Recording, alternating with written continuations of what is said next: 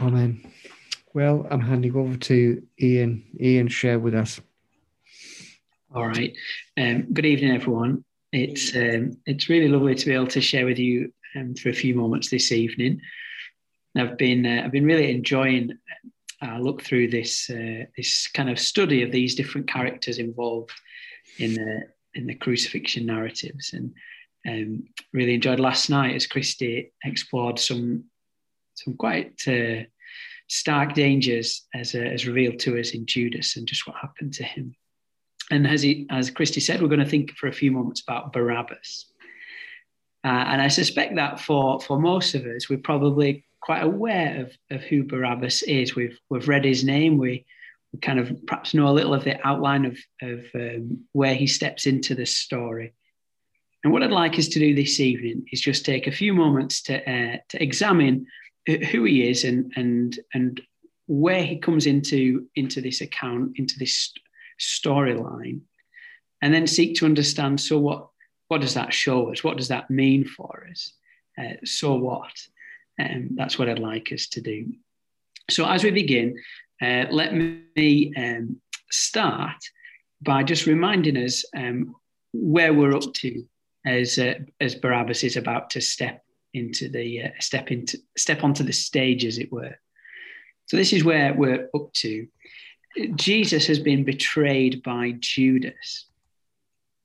Incredibly, it's one of his closest followers, it would seem, who is the one who betrays him, and betrays him with that iconic kiss into the hands of the chief priests. And Jesus, this was all happening to fulfill what was written about him. It's all done willingly by Jesus. And so Jesus is led away and is this fake sham of a trial as the chief priest, headed up by Caiaphas, and the full Sanhedrin will put Jesus on trial. And they decide that he is worthy of death. But as we looked at a couple of weeks, they're not able to carry out that sentence. So they take him off to the Roman governor, who is Pontius Pilate. And they take him off and they demand that Jesus be crucified. As Jesus connects with Pilate, and there's this brief discussion that we get, Pilate says, "I find no basis for a charge against him." In John's gospel, he'll say that three times. Three times he'll say Jesus is innocent. I don't find any reason for a charge against him. And the actual charge that's brought against Jesus, it's worth just recognizing what that is. We'll come back to this towards the end, but let's just see it for what it is right now. I'll read from Luke's gospel, Luke chapter 23, verse 13 and 14. What's happened is, because Pilate's found no basis for a charge against him, he's now in a bit of a pickle. That's a theological term. And he's now got a man who he considers innocent, but the crowd are desperate for him to be killed. And when Pilate realizes that he's from Galilee, he thinks, this is the answer. I'll send him off to Herod. Herod is the one who has jurisdiction over Galilee, and he's in Jerusalem at that time for the Passover. So Jesus is sent to Herod, but Herod just sends him back. This is what happens straight after that. Verse 13 of chapter 23 of Luke. Pilate called together the chief priests, the rulers and the people, and said to them, "You brought me this man as one who was inciting the people to rebellion. I've examined him in your presence and have found no basis for your charges against him, neither has Herod, for he sent him back to us. As you can see, he's done nothing deserving of death." So we'll just recognize that Jesus is innocence seems pretty clear. And notice the charge that he's been brought against him. You brought me this man as one who is inciting the people to rebellion. Now, we know that Jesus has publicly encouraged people to pay their taxes to Caesar. He said that his kingdom is not of this world. This isn't a political change that's coming. His kingdom is not of this world. Nevertheless, that's the charge that's brought against him. We'll come back to that a little bit later on. Now let's zoom in to see where Barabbas enters the story. We learn that there was a custom in Judea at this time whereby the Roman governor would release one prisoner at Passover. It seems that it was perhaps a goodwill gesture from the Roman governors. As people celebrated the Passover, they're celebrating, the Jewish nation is celebrating their freedom from Egypt, freedom from slavery, heading from slavery into freedom as they celebrate that. So then one prisoner would be released. Now let's just not go too quickly here. Let's just think about that for a moment. So Passover is this incredibly important feast for the people of Israel. It's this time when they recognize that they were slaves, but that God has delivered them. God has gone out and rescued them. He's done something really significant here. He's chosen a people. He's rescued them. He's a redeemer. He's a savior. And the people celebrate that at Passover. So then there's a tension in the air, isn't there? I wonder if you can feel it as we get into it. There's a tension here in this big celebration. Remember what we looked at in Palm Sunday, as all the people who could would come down on Jerusalem. The city swells to 5-6 times its size. Everyone's there to celebrate their freedom, but they're not free. They're under Roman rule. There's already a bit of tension, perhaps, in the air. And so, as the Roman governor would release one prisoner, is that an astute kind of political move by Rome to say, we understand your culture, your practice, and we want to kind of work alongside you, and it's a kind of a goodwill gesture? Or is what happening here? Is it the Romans just kind of showing their strength, showing their position? They're saying that, yes, as you celebrate your freedom in the past, just making it clear, that that's not the case right now. Either way, and you can decide what you think about that. Either way, under God's sovereign hand, this is what's going to bring Barabbas onto the stage. This is what's going to bring Barabbas into this story, and it's going to help us understand just what Jesus is doing here. For none of this is happening because of man. It's all been fulfilling what God himself is set out.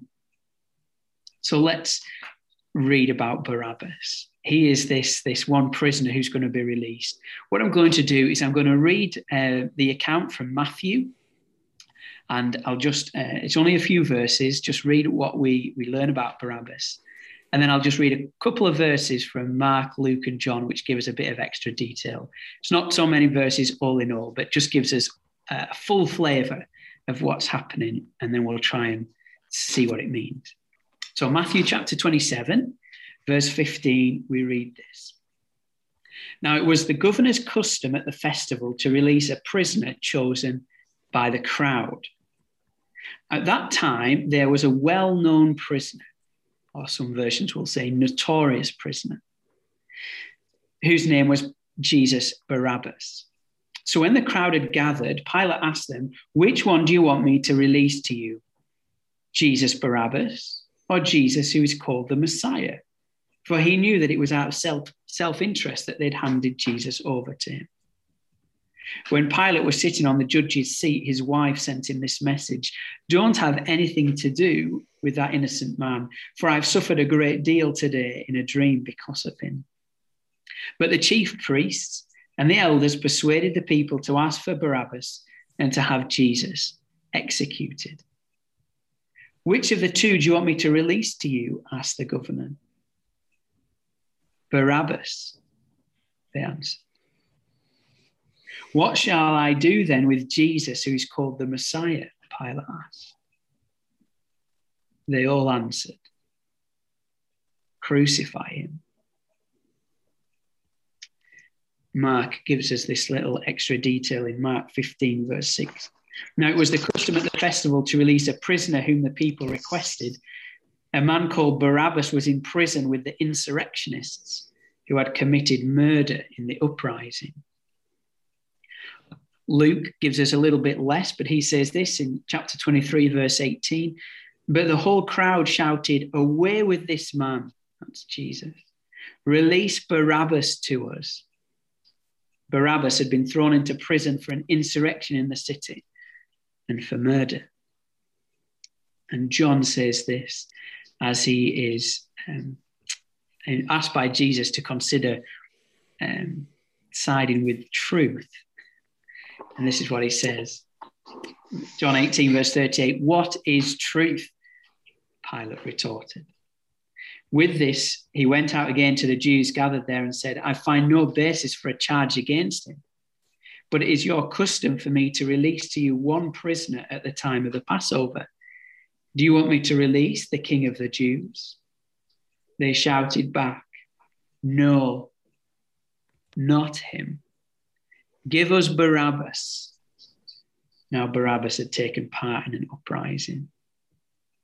And then just finally to note that in Acts 3, when Peter is preaching, he's outlining the gospel in that incredible sermon, he calls Barabbas a murderer. So, what do we know about Barabbas from these passages? Well, the answer is not a tremendous amount.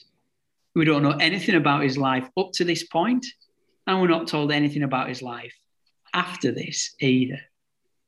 What we do know is this. We know he was a notorious or well-known criminal. We know that he was a murderer, and we know that he'd taken part in an uprising, in other words, in a rebellion. From this, we can be sure that Barabbas is guilty. And according to the system of governance that he lived under Roman rule, as a man guilty of murder and rebellion and uprising, he was heading for one thing.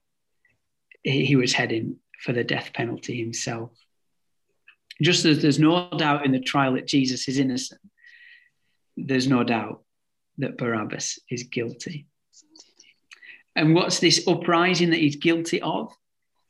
Well, it's quite probable that he was not thrilled with the fact that the Romans were ruling in Judea. We're not told that in this much detail, but that's certainly what we're led to believe. Let's just do a really, really briefly, just a little snapshot into the last few years before this, just to give us a sense of what's happening historically. So in the time between when the Old Testament ends and the New Testament begins now, about 400 years in that time period, when we've left the Old Testament, God's people have returned from exile, or some of them have, and they've rebuilding Jerusalem. They're starting national life again. But in that 400 years, they're taken over a number of times by Alexander the Great, for one. And under one particular ruler, there's a lot of pressure, a lot of oppression. They're not allowed to sacrifice. The Sabbath is abolished. And under that pressure, flowing out of that comes what we would refer to as the Maccabean Revolt, something which the Jewish people still celebrate today. Their kind of cleansing of the temple and the reinstating of national life as they celebrate Hanukkah. And so that was going very nicely until the Romans arrived, and they conquered not in AD, that wouldn't work, in BC 63. And so now, 90 years later, in this part of the world, there's different levels of sort of interaction and integration under Roman rule. You've got some people who are working with the Romans a bit. And remember, the Romans, they pick the Sanhedrin, they pick the chief priests, they pick some significant people. Some people who are tolerating it. And then you've got the Barabbases of this world, the zealous people who, perhaps in their own eyes, are freedom fighters. And they're out to resist Roman rule at all costs.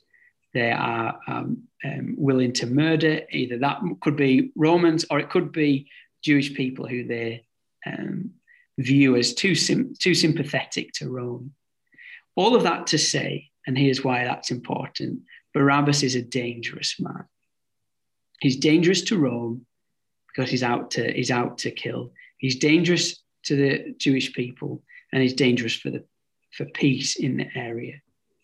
Remember what the very crime that Jesus was accused of, inciting a rebellion. Well, if I was to try and sum up everything I've just said, then surely that's it. Barabbas is doing exactly that. Barabbas is inciting a rebellion. Rome had no time for people who took part in uprisings.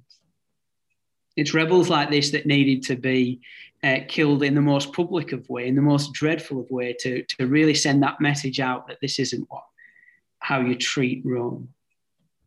It's very likely that Barabbas was heading to execution and quite possibly heading for crucifixion himself. It could have been, and this is speculation now, it could have been that cross on which Jesus died was intended for Barabbas. That cross with the two, one on his left, one on his right. It could be that Jesus was literally crucified in the place of Barabbas. Again, this now would be speculation, but some historians tell us that Rome would sometimes make prisoners make their own cross, which is a pretty horrific detail if that were to be true. It could be that Barabbas has actually made the cross that Jesus will be crucified on as well. Jesus is going to die in the place of a guilty man. He's going to die on the cross of a guilty man. And he's going to die for the crime of a guilty man. As Paul writes to the Corinthians, he'll say this, 2 Corinthians 5:21, God made him who had no sin to be sin for us, so that we might become the righteousness of God. So what? So where do we fit into this? What does this mean for us? Well, we are Barabbas, aren't we? We in many ways, he's a great picture of this position that we find ourselves in. Notice that Barabbas does absolutely nothing in order to be saved from the punishment that's coming his way. He's been captured. He's in a Roman prison. That in itself would have been an incredibly unpleasant situation to be in. And we don't need to explore the details, but it would have been horrible. And as he was in that prison, he would have known exactly what was coming. He was totally in the hands of his enemy. He was entirely at the mercy of Rome. There's nothing he could do to escape. The irony is we have this freedom fighter in chains, just powerless to get out of the position he's in. In his own eyes, perhaps, or in the eyes of some, he was a man who'd been fighting for the freedom of his nation, for his own freedom. But he wasn't strong enough. He wasn't good enough. He wasn't powerful enough to win that freedom that he wanted. And yet he's going to go free. Not because he deserves it, not because he raises one finger to achieve it. As he's in that cell, he's as good as dead. But for grace. The vivid picture that this gives us, it helps us understand the situation we find ourselves in spiritually. Romans 6 tells us that we are slaves to sin. That sin is our master, and we're actually powerless to escape. We might try our best. We might try really hard. But the reality is that we're not big enough. We're not powerful enough. We're not strong enough. We're not good enough to break free of sin. Our efforts are not good enough. And yet we can be saved, not because of our efforts, not because of our good works, but because of grace, because of Jesus. Because of our rebellion against God, because of our pride, our sin, we're in this unpleasant situation, this unpleasant prison cell. Spiritually speaking, we are making our own gallows, as it were. It's harsh imagery, but sometimes we don't perhaps want to look at the ugliness of sin as we could. Imagine what Barabbas must have felt like as he heard the soldiers' footsteps approaching his prison cell. What must have been going through his mind? Is this another torture coming? Is this some mercy of food? Is this the time that I'm led away to give my life? Imagine what must have been going through his mind as the soldiers thrust him into the light, coming out of the dark, and his eyes adjust to the light. And he sees Jesus, and the crowd choose Jesus. As I was growing up, this was one of my favorite hymns, and you'll be pleased to know that I'm not going to sing it for you. But I'm just going to read one of the verses. I'll just read it for you. It says this: long my imprisoned spirit lay, fast bound in sin and nature's night. Thine eye diffused a quickening ray, and I woke, the dungeon flamed with light. My chains fell off, my heart was free. I rose, went forth, and followed thee. And that puts it so beautifully, what's happened to us because of Jesus. So what happened to Barabbas? What happened? Well, the honest answer is we don't know. The Bible doesn't tell us, and tradition doesn't tell us either. There's very little about Barabbas kind of outside of what we've read tonight in the Bible. But as he steps down and steps kind of down from the stage, as he steps down away from the courtroom and he slips out into the crowd, he'd look back and see Jesus. And the only thing that we know is at that point he'll have a decision to make. And his decision is this: either he has his life transformed by grace, or he carries on as he was. He either has his life transformed by grace, or he carries on as he was. And I suppose that is our decision too. We, like Barabbas, have done wrong. We've sinned. We perhaps haven't done the same things that he did. But we know that Romans tells us there's no one righteous, no, not one. We know in Isaiah it says, Isaiah 53, we all like sheep have gone astray. We've all turned to our own way, and the Lord has punished him for the iniquity of us all. And as Jesus walks to that cross, designed for and perhaps made by Barabbas, he was going there for you and for me. He was going there just as he always was going to fulfill everything that was written about him, to fulfill all that the Old Testament had set out, all that the Old Testament sacrificial system was pointing us to, and to reconnect us with God. As I close, what I want to do is I want to read from Luke what happened on that Good Friday. This is as Barabbas slips into the crowd. As he looks back, this is what's happening to Jesus. And this is what should have happened to him. Luke chapter 23, verse 18. This is slightly longer, but this is what it's all about. Let me read. But the whole crowd shouted, "Away with this man, release Barabbas to us."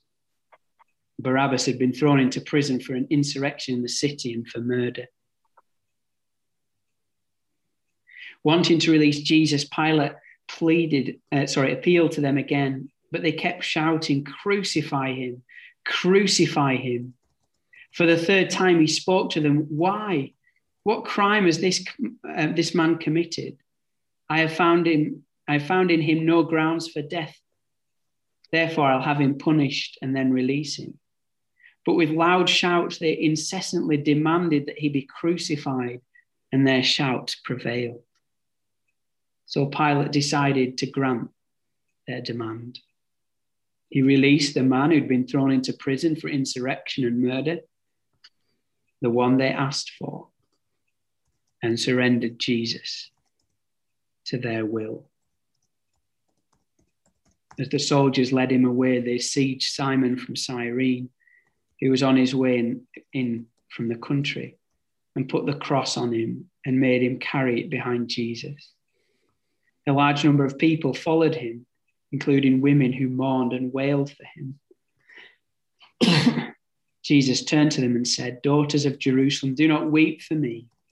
Weep for yourselves and for your children. For the time will come when you'll say, 'Blessed are the childless women, the wombs that have not borne, and the breasts that have not nursed.'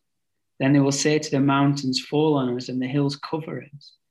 For if people do these things when the tree is green, what will happen when it is dry?" 2 other men, both criminals, were also led out to be executed.